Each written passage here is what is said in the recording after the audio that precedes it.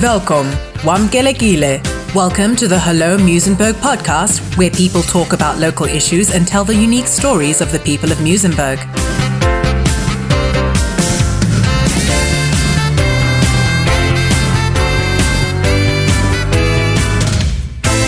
And now, to get you going with this edition is our host, Wayne Turner.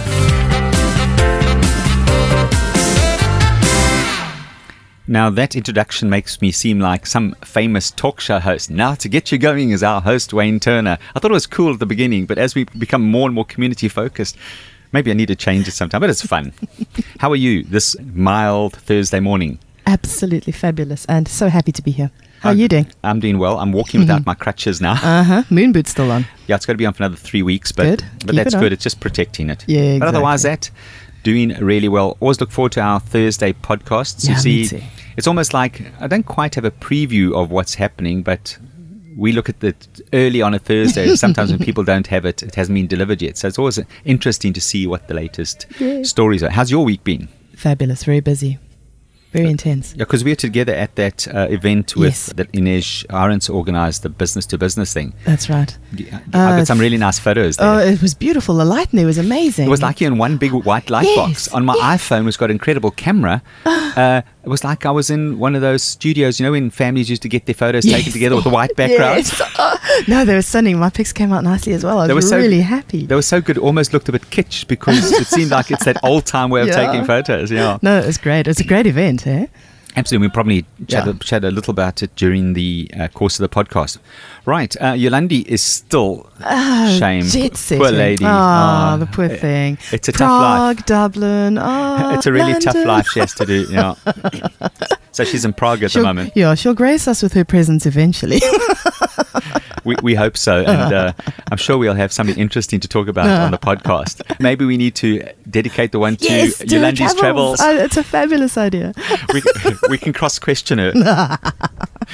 Okay, so let's kick off with a story from the False Bay Echo. We like to give the news behind the news, the joys, the sadness, stuff you wouldn't get from a 500 or 1,000 word article. The one we want to kick off with is about dementia, and that is Alice Ashwell. She's a Muizenberg resident in Marina de Gama. Marina de Gama resident, and what a wonderful woman. I actually came away from that interview quite changed. It shifted my perspective on the idea of dementia and how we approach it. Her point of view is so vastly removed from how we see it, and traditionally in Western world we see it as a terrible loss and a tragedy. Well, that's one of the things I've always heard about dementia or Alzheimer's is that the people who suffer are the family, because the other person goes on their merry world and they do have to get stressed, depends on the degree, the level of it. But really, it's the people who always say we are the hardest affected by it. But she doesn't necessarily think that.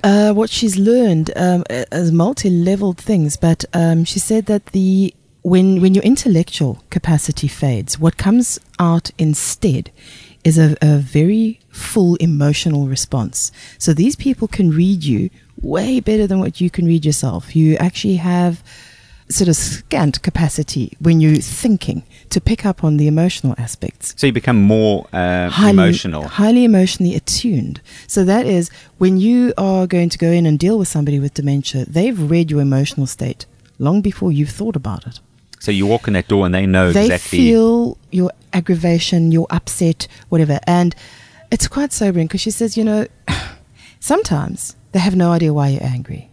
And other times they know exactly why.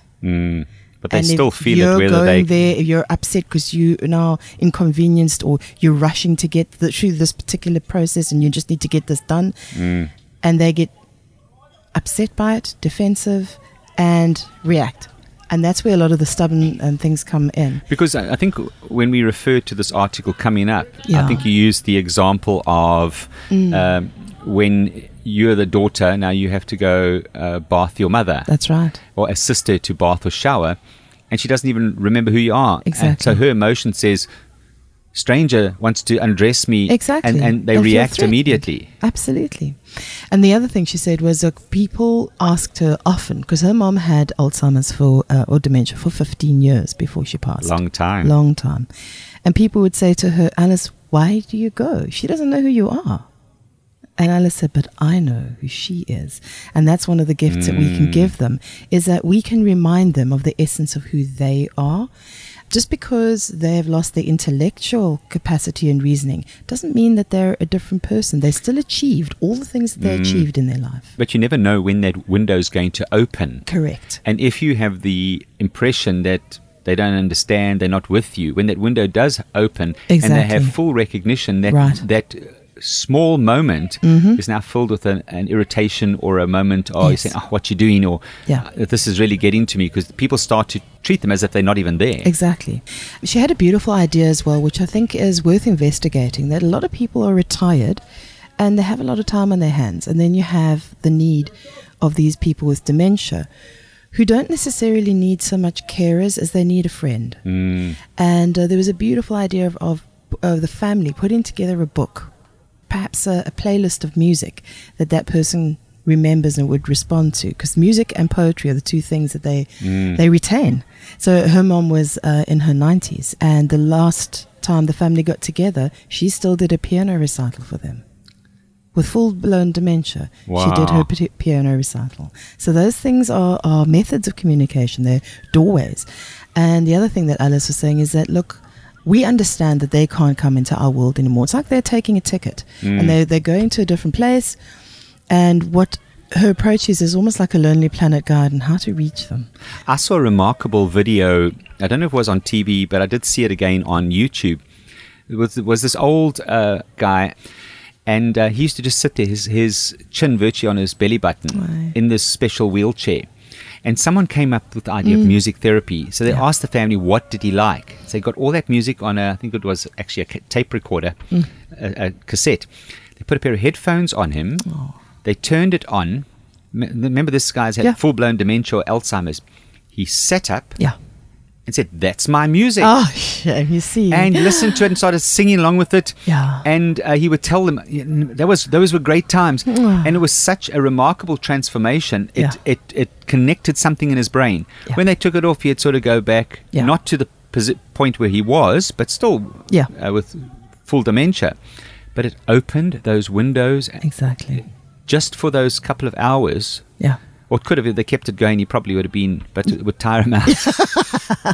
But the quality of life then for him and for the people around him, for him to actually, they're not entirely lost. We just have to learn to access them differently. So now, of course, people listening in would probably want to be able to contact Alice or try to get further information. Where can they get further information from about this? Because she seems to have a very different approach. Right. She has a website, which is Dementia Connections SA. Dementia, DIMENTIA, Connections SA, and her .co.za. And then heartofnature.co.za as well, because she's a life coach as well. Right. And obviously she combines the two principles. And the reason that it's important is because with the rise of diabetes and the link now between diabetes being actually called Alzheimer's 3. Well, that's what Tim Noakes was saying. Type 3 diabetes. Type 3 diabetes is Alzheimer's. Is Alzheimer's because of the way the glucose bombards the brain. Correct. If you're susceptible to getting it, that glucose really messes up and overloads the brain. It's all inflammation in the brain, and that's a massive problem. But the problem is rates of diabetes are increasing. I know, I have it. So this is it's a sobering prospect for people who have it. And the more conscious you are, Alice has changed her diet as well, because she said that was one of the gifts that her mom gave her, was teaching her to be more mindful and more present to her own nature and to her own processes, and also to what she's putting into her body. My mom is very sharp with type 2 diabetes. She's limited her carb intake, and she's bright and connected. That's it. And we've heard, I had Tim Noakes and Neville Wellington, he's our diabetes doctor on CCFM, on my radio show last week. I'm probably going to put the podcast out there. Really, really interesting. Just seeing how the research they're doing. Yeah, it's remarkable what can be done. It's a shift in perspective which Alice offers, and so is dementia. it can be viewed as an opportunity to be more mindful. Okay, the lead story on the False Bay Echo is not a Muizenberg story, but it does affect us. It's from a community outside Fish Hoek, and that's Ocean View. No matter how much we like to say, well, that's another community's problems, we are all interconnected, and Correct. This has ramifications, knock-on effects, and we need to deal with it. And the story is called The Legacy of Violence. You wrote this one. I did, yeah. Oh, it breaks my heart, that place. The rates of violence, the levels of violence, the trauma that they are experiencing. And when I say they, the community on every level, but particularly the children. The children are always heavily impacted. Heavily impacted. And the thing is, it's exasperated because you have when there's a murder, and there's a murder almost every week, sometimes more, the people come out to see what has happened because there's this innate human thing that you want to go and witness. They witness to this. And you also probably know the person who's now lying there dead in the street. But they take their children with. And you've got tiny, tiny children who are out there, and we don't know if the shooters are still there. But even if the shooters aren't, it's seeing those bodies trauma. And sometimes the deformation when a bullet goes through, exactly, that child is exposed to something that they should never be exposed to. You as a police person, you know that.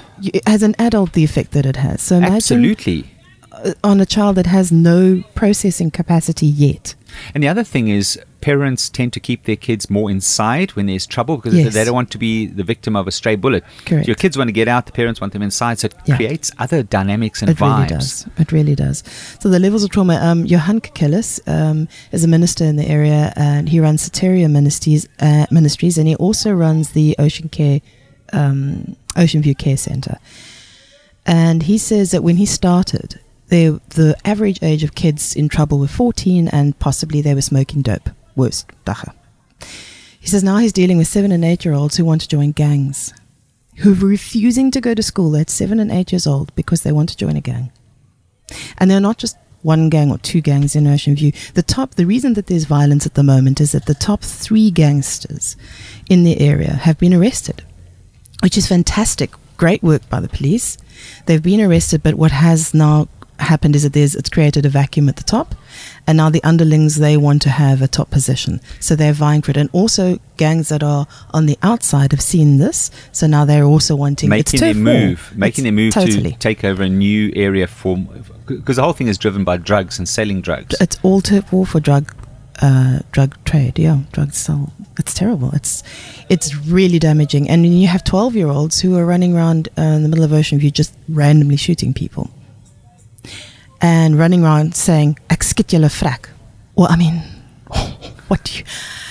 So when that 12-year-old gets to 16, 18, when they've got access to guns, it's just part of the whole. But the 7 and 8-year-olds have access now. The gangs are actually targeting children that young. So Johan Kekelis and this beautiful man, Ishmael Sabuddin. He's a Khoi Muslim. Yes, Johan is Christian and white, and the two of them from these vastly different backgrounds. And it's not me saying, not naming those things. They actually, when we met with them, said, here we are, we're from completely different backgrounds. The situation is so dire that we've come together. We want to work together, and we want to make a difference for these children. They've got nothing naturally in common. No, but for their love of that community and wanting to help to shift this tide, which is threatening to take over. It's a lost generation. Johan calls it a morally and spiritually bankrupt youth. He says there's a youth crisis. So the appeal is for people who can counsel these traumatized children. But you have to be careful, because sometimes if the person doesn't know what they're doing, they create a secondary trauma, and you can lose that child for good. So it has to be people who know what they're doing and who are willing to help. And he says there are lots of ways that they can help, and they can actually come together. That people who are afraid to go into Ocean View, don't necessarily need to. They, Johan and Ishmael, will be the kind of cogs, and they will be able to direct them in the way that they can help best. Where the needs are the greatest. Exactly. So that's the trauma counselling, but also to get these kids out. I mean, we've spoken in the past about Luke Curtis and the things that he does, and so there needs to be more of that. And Johan and Ishmael are wanting to take the children on nature walks, because Ishmael has 25 years of experience as a environmental education officer with Sandparks, and he's no longer with Sandparks, so he's moved, and he wants to immerse children in Ocean View in the culture that they've lost. He says a lot of that lost generation is because they're culturally bereft. They don't know where they come from, who they are, where they fit in, and a lot of those children are actually of Khoi descent. So he wants to, so it's a dual process of taking them out into the area that they live in, and instead of seeing the inside of their locked doors, for safety's sake, to take them out into the wilderness, to teach them about the fauna, the flora, their place in the world. If you have no interests, sometimes no television, you're not a reader, so you don't immerse yourself in books, what is there except the camaraderie and the community of gangs? Exactly. And it's a very compelling language, because a poverty-stricken area, if you know that you can get money, and somehow that can help the family, it becomes very twisted. But there is almost nothing else for them. So the invitation is to create something else. So plastics is now becoming a real major threat to life. And you chatted with someone who did a presentation at the Hive in Palmer Road? Correct. Dr. Tony Butt, oceanographer. He spends half of his life in Spain and half of his life in Komiki. And he did a talk at the Hive, a little bit about preaching to the converted, because everyone who was there is very passionate about the plastics. But the information that he shared was so valuable. It's basically an equipping session, giving them more skills and information, because you need really what you need is those people, a bunch of evangelists that are going to go out and tell the message to everyone else and motivate, because he's only one person. That's it. And everyone is only one person, but together when you do something, it actually makes a difference. Who am I? What is this? What is that old thing? If not, teach one to reach one. I like that. You teach one to reach another. Yes. You know, and you do a bunch around, they do it. And if you've got a good enough system going, you're going to let people know. Yeah. And if not now, when? We're running out of time with our environment, not I was going to say, what? Already? No, we've got plenty of time for the podcast. Okay, that's great. But we don't have much time for our planet unless we're getting these plastics right.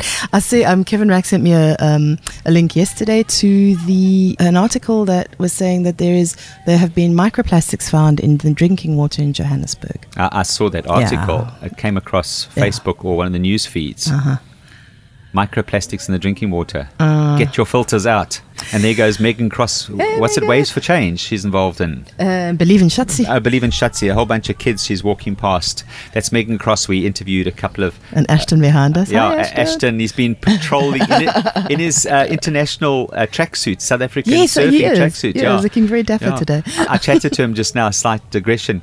I said, all these tourists taking photos, they must take photos with you. You're an international sportsman. Right. You're right. We have to market that man more. Right. We losing our... Yes, sorry. We're too community focused. When someone interesting walks past they're like, ooh, the van, yeah.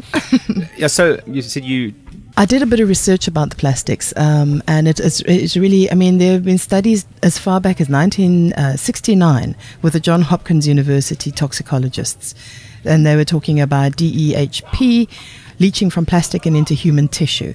So in 1972, another article, lots of research over the years, which are just telling us again that the early warning system was already flagged in 1969. I was 10 years old, so I wasn't even born yet.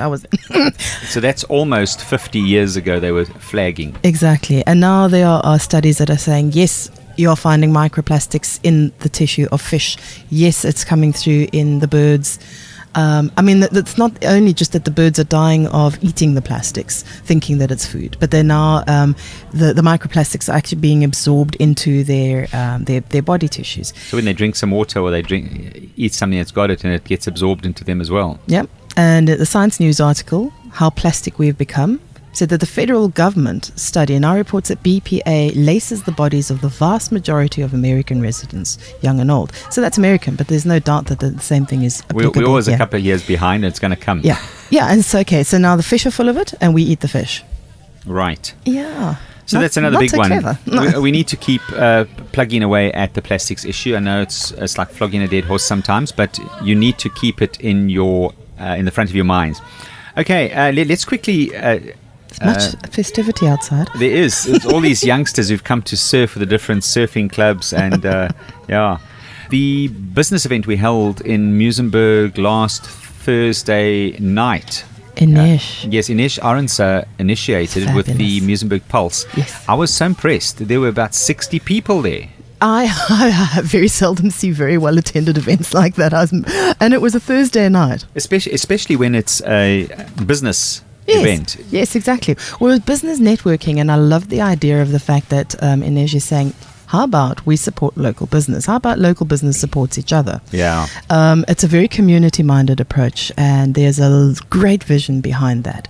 And I was thrilled to see the kind of support that was given to the idea. And I think it's going to build, because this was the first connective meeting between all these people. And also from that, there's more talk about launching First Fridays, which are going to be a whole series of events where we actually get people to come here, show them what Muizenberg has. Absolutely. Yeah. You know, I was in a shop a day or two back, and June.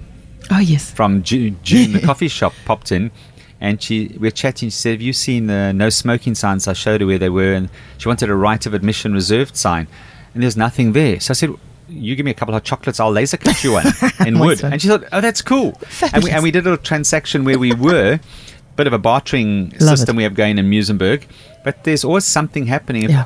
What I'm trying to illustrate is we can always do business with each other. There's something you do that someone else needs. Exactly. And Stephen Harris was at the event, and he was talking about co-working situations, which is also a growing idea. It's not the Hive has already been that for a long time.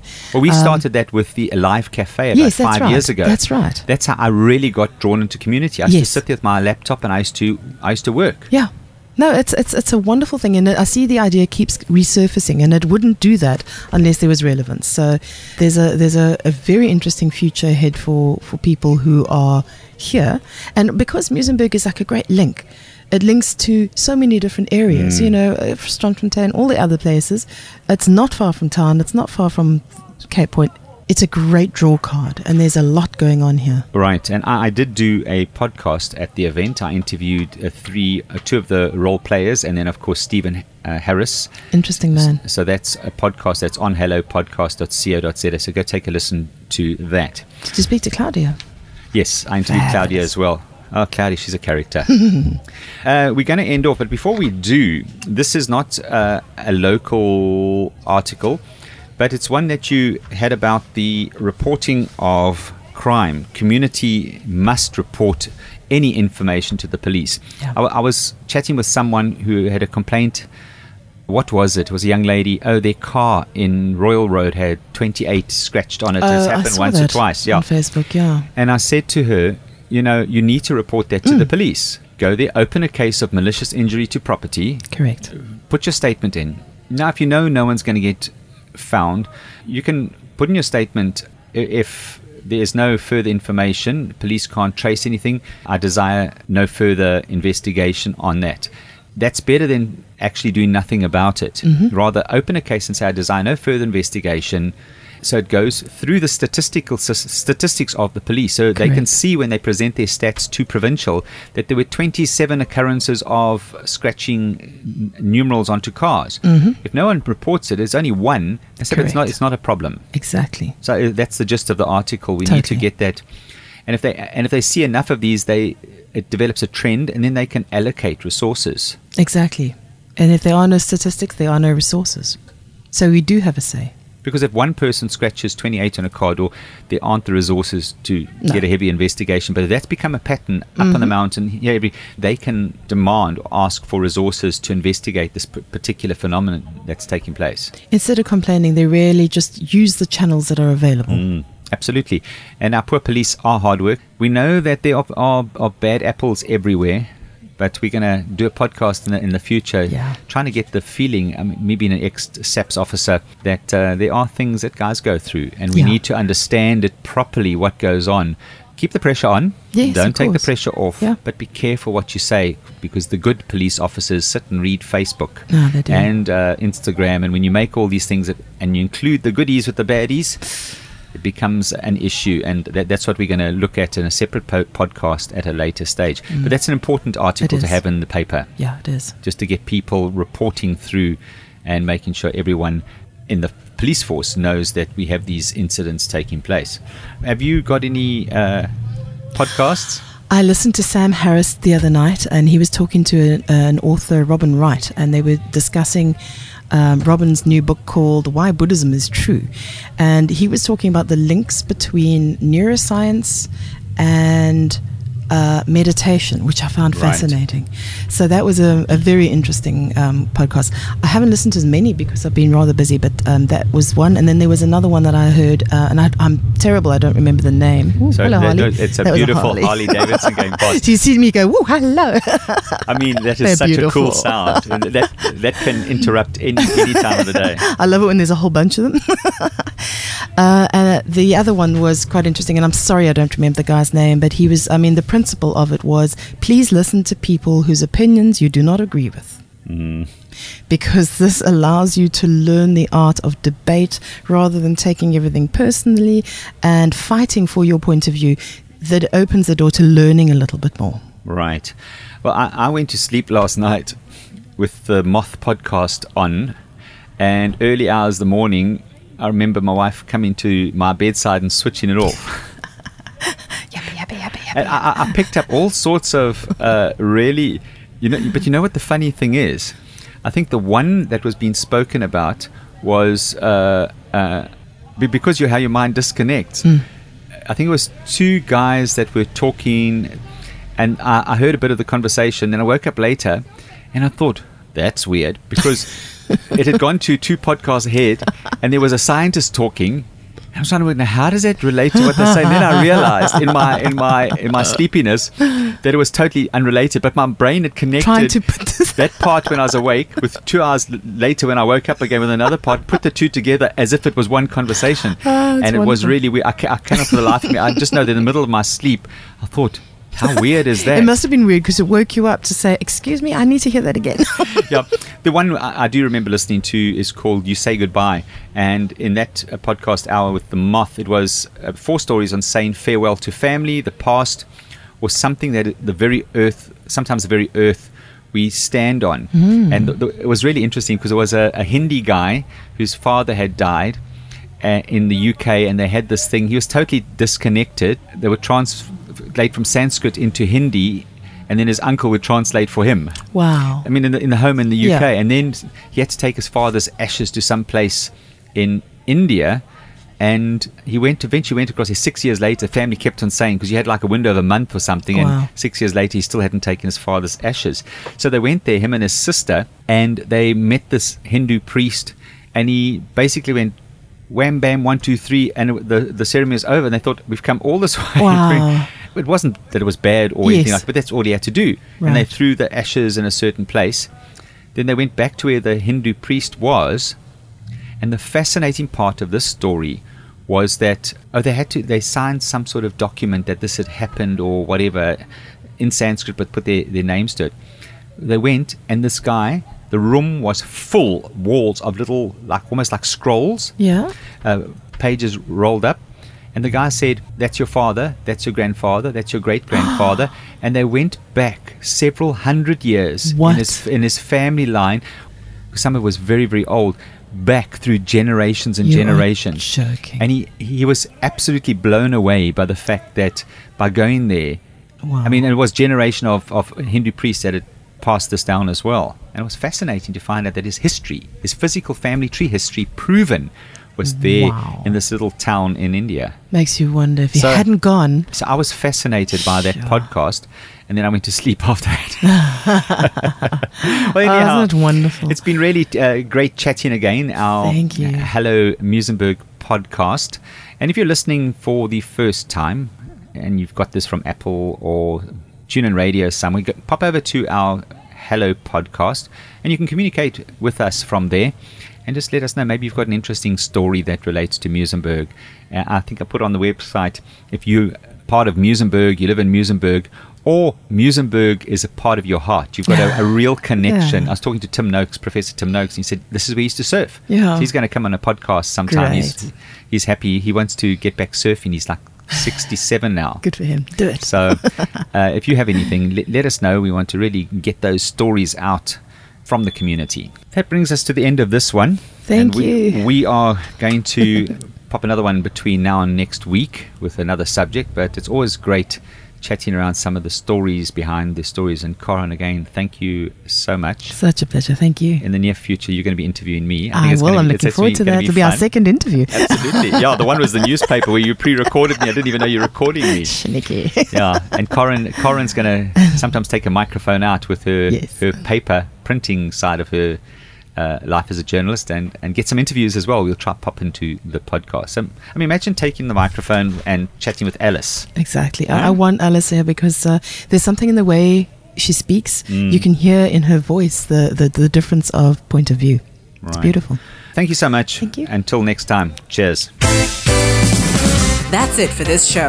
Tune in next time for another exciting edition of the Hello Muizenberg podcast. That's a wrap.